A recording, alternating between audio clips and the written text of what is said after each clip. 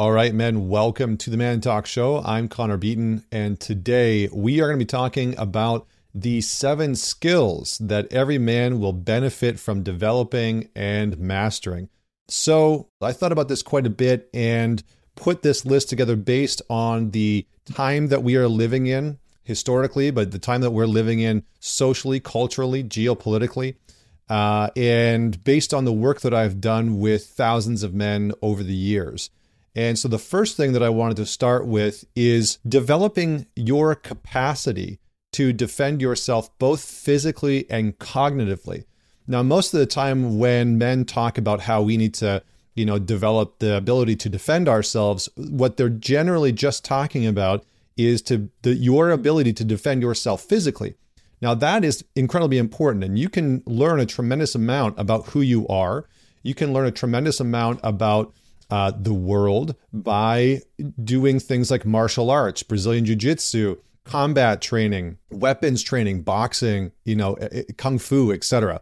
However, what we often miss out on is the really key importance of developing cognitive defense mechanisms, psychological defense mechanisms. So we've entered into a new era, a new period of time that has been developing for the last decade to 2 decades. It's probably started somewhere in the 80s, but specifically in the last couple of decades, what we started to see more and more is that the people who control the narrative of our cultures, of our societies, of our news medias and social medias, the people that control those have a tremendous amount of power. And we've entered into a time where we've stopped reporting news, right? News outlets and stations have stopped reporting news from a fact-based perspective and have started reporting from a narrative-based perspective. So what they do is they say, here are the facts and here's what you should think about the facts. Now, not all news stations do that, but generally this has become the prominent and accepted way of creating media, of talking about what's happening politically, geopolitically, economically, within wars, etc., is that people will give you facts and then they'll tell you how you should think about it. So for you as a man to stay sovereign, to have a sense of freedom, to have a sense of being able to provide and protect yourself, your relationship, your family, your business, you need to know what and when you are being conscripted into someone else's digital or informational warfare. Because the reality is that we have entered into the age of information war, the age of misinformation, disinformation, fake news, hyper-criticized online content, right? The fact that whenever you post anything online, it means that you're going to elicit, whether you like it or not, the criticalness and the harshness of anybody that comes across there. Everybody feels like they're entitled to criticize everything that they come across online. And you are, just like all of us, living through a time of hyper-polarization, of real division and disconnection, both within the West and within the East. And so the reality is that you as a man need to learn not only how to protect yourself physically, that is an incredibly important attribute, right? I do that. I train myself in boxing. I've done some Brazilian jiu-jitsu. I've done some combat training, some arms training. All of those things are incredibly important. I would encourage you to do those things. However, I think that it's equally as important to learn how to protect yourself against influence through narrative, through story, through media, through misinformation. Now, there's a few things that you can do in order to protect yourself cognitively and intellectually and from the sort of narratives that are out there all battling for your attention. Because the reality is people want the attention specifically of men because men are the ones who engage in the fighting, right? Men historically have been the ones who wage the wars, who go to battle. And so the more that social media campaigns, news outlets, etc., can gain your attention and can create and turn you into a mouthpiece for their narrative, the more power that they have, right? There is a war for your attention. There's a war for your consciousness right now. So what do? Well, the first thing that I would recommend is reading a book by a woman named Carol Dweck called Mindset. This is all going to give you a basic understanding of fixed versus growth mindset, how to move into a more growth-oriented mindset and out of a fixed orientation that is likely keeping you stuck, sabotaging you, holding you back, etc. The next thing that I would recommend is a book called Influence, which is by Robert Cialdini, and that is all about the psychology of persuasion. Now, that's a really good book because it's going to give you some insight into how our minds operate, how we can be easily persuaded, how you can begin to understand influence, which is incredibly important. And the last thing that I would say is start to follow some bipartisan journalists and media outlets to the best of your capacity, right? So move away from the polarized nonsense, maybe of mainstream media, and go to a place called Substack. And Substack is great because there are a ton of journalists there who do an incredible amount of work, and you can begin to piece together a set of individuals who are studying a topic like a specific war or like a specific virus, and you can gather a tremendous amount of information based on these individuals. And I think having a diverse subset of people that you are following is going to be incredibly important, because otherwise it becomes very easy on social media, Facebook, Instagram, etc., for us to find ourselves in a bubble, in an echo chamber, where people are regurgitating the same facts, where people are regurgitating the same opinions about what's happening. And there's no diversity of ideas. There's no diversity of challenging a specific narrative. And you want to challenge a narrative because as people move towards more polarized ends, they lose the capacity for critical thinking, for real discourse. And for you as a man, that is an incredible skill to have, to be able to think critically about the issues that we are facing. And that will benefit you and your family and your relationship and your business. So that's number one. Number two is survival skills. I cannot stress this enough. I think that having basic training on how to start a fire, how to create shelter, how to clean your water supply when you are out camping, I think all of these skills, hunting, using bows, being able to hunt with a firearm, all of those skills are very handy.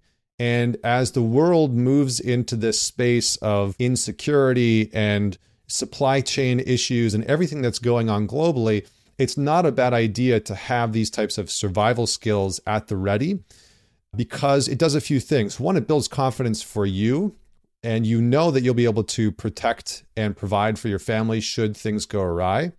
But they also just instill a sense of reconnecting you as a man with nature, right? If you take the sort of dystopian viewpoint out of the conversation that seems to be very prominent in our modern culture and society, it's bringing you back to an ancient form, right? It's what Terence McKenna called an archaic revival.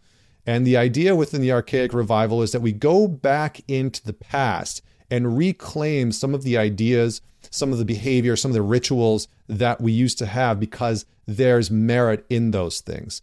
And for us as men, being able to go back to the simple foundational pieces of knowing how to survive in the wilderness, knowing how to create fire, knowing how to create shelter, knowing where to find water and how to find water, knowing how to hunt, and to be able to track a little bit. Some of those things are incredibly empowering. And also they put us almost, for some men, it puts them into a spiritual contact with nature, with a different part of reality and existence that maybe they've been disconnected from after living in cities for a very long time. So that's the second piece that I think is incredibly important. The third skill is money and finance. Money and finance. How do you provide for yourself? How do you save? How do you earn more money? What do you do with that money? I think one of the most surprising things for me when I started to earn money was that I had no clue what to do with it. I had been broke and poor and in debt for my entire life. And I started to realize that no one had taught me, not my education system, right? The school system didn't teach me jack about money. My family didn't really teach me about money. And so suddenly when I started to earn decent money and then started to earn really good money, I realized that I had no clue what to do with that money. I didn't know how to save it. I didn't know how to invest it. I didn't know how to plan long term. And that had a detriment when I started to build a family, because even though was making good money, if my son came to me 5-6 years ago, although I didn't have a son at that time, I wouldn't have known what to tell him. I would have been like, yeah, make money, earn it, save it, and then you spend it, etc. So begin to educate yourself in basic ways. And there are some good resources out there. I think, Tony Robbins has put out, oddly enough, he's put out a good book, I think, that explains basic principles like an ETF fund, index funds, how to actually save your money, how to look out for how the financial institutions take a tremendous amount and which ones you can actually move towards. So there's educating yourself within the fiat currency sphere, right? Being able to educate yourself around the banking systems and some of those basic principles about how to get out of debt, how to stay debt free, how to save money. And then there's educating yourself on the side of cryptocurrencies and whether or not that's a pathway that you want to go down. Again, I'm not going to make a comment about whether or not you should or shouldn't do that, but for you to begin to educate yourself on, is that something that you want to invest in, something that you want to put your money into as a means of generating and developing your assets, and how you plan for yourself, for your family. I think one of the biggest challenges that most men have when they think about starting a family is the big questions, right? How do I provide for a family? How do I financially plan for a future, especially when we're living in times like these that are incredibly uncertain? We don't know what's going to happen with global economies. We don't know what's going to happen with currencies. There's the rise of digital currency. So there's a lot of questions on the go. So allocating time to developing a bit of a sense of what economic options are relevant, are valuable for you specifically, and your long-term goals, your long-term vision for yourself as a man, for your family, is incredibly important. And if I could say anything to 21-year-old me, I would have said, invest time and energy into better understanding financial markets and not in like a global sense, but into better understanding what is, stock trading entail. Is it challenging? Are there basic sort of safe guesses that you can put money into that are going to yield a better return than, say, an RRSP or a 401k? The answer is likely yes. So I would just really reaffirm this is a skill that you can spend some good time and energy in and reap some reward, because when you have financial security, when you start to develop some financial freedom, it's incredibly empowering for you as a man, because you've created, again, more sovereignty, more independence, more freedom, more ability to provide yourself, your partner, and your children with the type of life that you ultimately are capable of having. Skill number 4 is listening and communication skills. So I think that this is an incredibly important skill that oftentimes gets overlooked. For us as men, obviously in certain dynamics, like within relational dynamics, it's very common for people to say like men need to listen more. And while I think that's important, the art and the skill of having people feel and understand that they feel like they are listened to by you is a very underrated skill. Now, I'm just going to break this down a little bit because that might be something different than what you've heard before. So usually we think about listening to people and we just sit there and, we just listen to them and you're like, okay, yeah, I get what you're saying. And maybe we give some feedback, about how they can solve their problem with their boss or in their relationship. Maybe we give some advice. But having somebody really feel listened to is for them to know unequivocally that you understand what they're experiencing. And that's a different thing, because that's not about solving their problem. It's not about providing the perfect solution. It's not about just simply sitting there and listening. It's really about asking questions, getting curious, and being able to engage that person from the place of I'm going to really seek to understand what your experience is.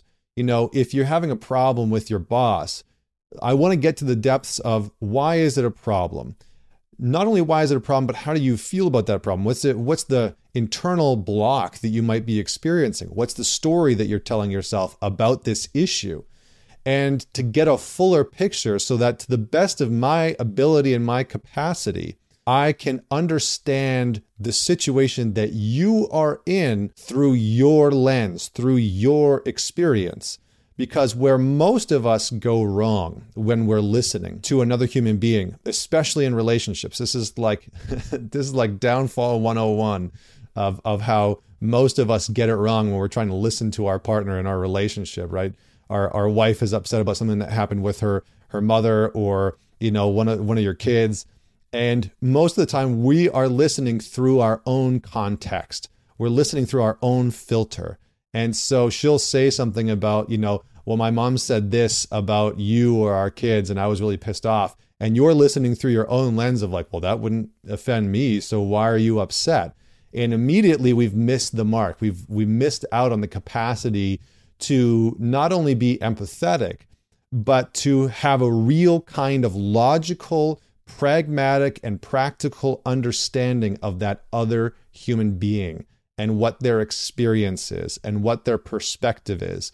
And so if you, from a rational cognitive standpoint as a man, want to really have exceptional communication skills, then you have to be willing to try that framework out. You have to be willing to put yourself in the other person's shoes and perspective and say, okay, I'm going to put aside my views on this for a moment, what I think about it, how I feel about it, and the advice I want to give about it. And I'm just going to get curious about what is this person's experience. And sometimes that means saying, well, it sounds like you're saying this. Is that true? It sounds like you feel this way about your mom saying that. Is that true? And what you really want to do is start to build a body of evidence for whether or not the manner in which you are seeing things, the way in which you're hearing the other person communicate is accurate based on how that person is communicating.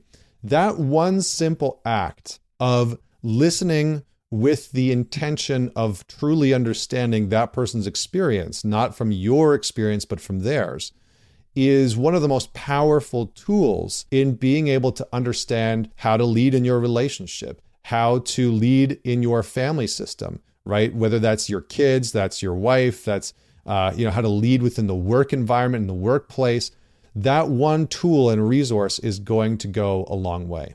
I'm going to go through the last three here relatively quickly and give just a little bit of context, but these are equally as important. So the number 5 is regulation. So Viktor Frankl has a great quote where he says, between stimulus and response, there is a pause. And that pause is where we take time to regulate our nervous system, regulate our body, our mind, our thoughts, our emotions, so that we can respond properly. And an unregulated man is not a free man. An unregulated man, a man who is at the whims of his nervous system, a man who is at the whims of his reactivity, when his anger comes up, when his frustrations come up, and those are the things that are leading the charge. He is not a free man. He is a man that is a puppet to his emotions, a man who is a puppet to his automatic thoughts, his automatic reactions to a situation. So regulation equals freedom. When you can begin to regulate your nervous system, and you have practices like cold showers and ice baths and breath work and meditation and mindfulness practices, all of these experiences are going to help develop a more robust version of you being able to regulate yourself under stressful situations. Because at the end of the day, your capacity as a man to metabolize stress is incredibly important. Men who can metabolize stress make for better leaders. Men who can metabolize stress make for more sovereign and free men. And that is what we need in the world. That's what I believe.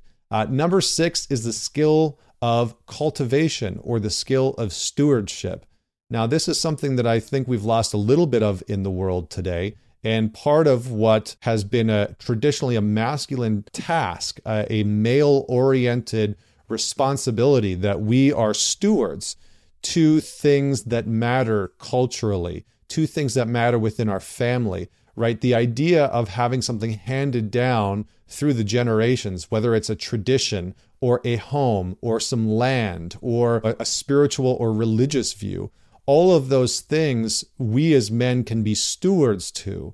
And that stewardship, which is the job of supervising or taking care of something, right, such as an organization or property, that stewardship comes with a tremendous amount of responsibility and demands that you step into a different layer, a different quality, and a different caliber of maturity. So my invitation for you in this skill is look for what in your life you would like to become a steward of, right? Do you want to become a steward of masculinity? Do you want to become a steward of, a certain property within your family that can be handed down generations? Do you want to become a steward of a business or a movement or a cause, right? All of those things can be incredibly powerful. And this brings me to the last aspect, which is leadership. And the last skill that you can develop as a man that is incredibly powerful and potent is leadership. And leadership, by definition, is the process of socially influencing one or more people towards a common goal or task. Now, if leadership is about influence, really it starts with you, right? It's about how you influence yourself towards the goals, towards the outcomes, towards the mission, the purpose, the vision that you have for your life. But then also how you lead, influence, make decisions for the people around you, right? Your relationship, your marriage, your family, your finances, all of those different pieces. So to develop leadership, the skill of leadership, which many people are lacking in the world today, many men have started to adopt this kind of dictatorship, tyrannical version of authority and leadership. And it's just not that, right? True leadership is about the benefit of the whole, right? It's the real king archetype, kind of like Aragorn in Lord of the Rings. He is the embodiment of the united king, right? The whole king. And that's what leadership, masculine, male-oriented leadership is meant to be about. It is meant to be about the whole. It's meant to be about continuity. It's not meant to be about division and polarization and hatred and those other types of pieces. That's a very different form of leadership. And that's, in King, Warrior, Magician, Lover, they talk about the shadow archetype of the king. And that's a part of it. So developing your skill of leadership, making decisions, creating direction for yourself, for your relationship, for your family, being able to make decisions that create the pace at which certain things go, being able to make decisions and choices that give your team in your work environment or the team of your family a sense of what direction the family is moving towards financially or for vacations or whatever it is. So those are the 7 skills. If you resonate with this, let me know which skill you are working on in your life right now, which one stood out to you the most, which one you think is most needed. And ultimately, if you think that I missed a really important skill, I would love to hear that. And until next time, see you then.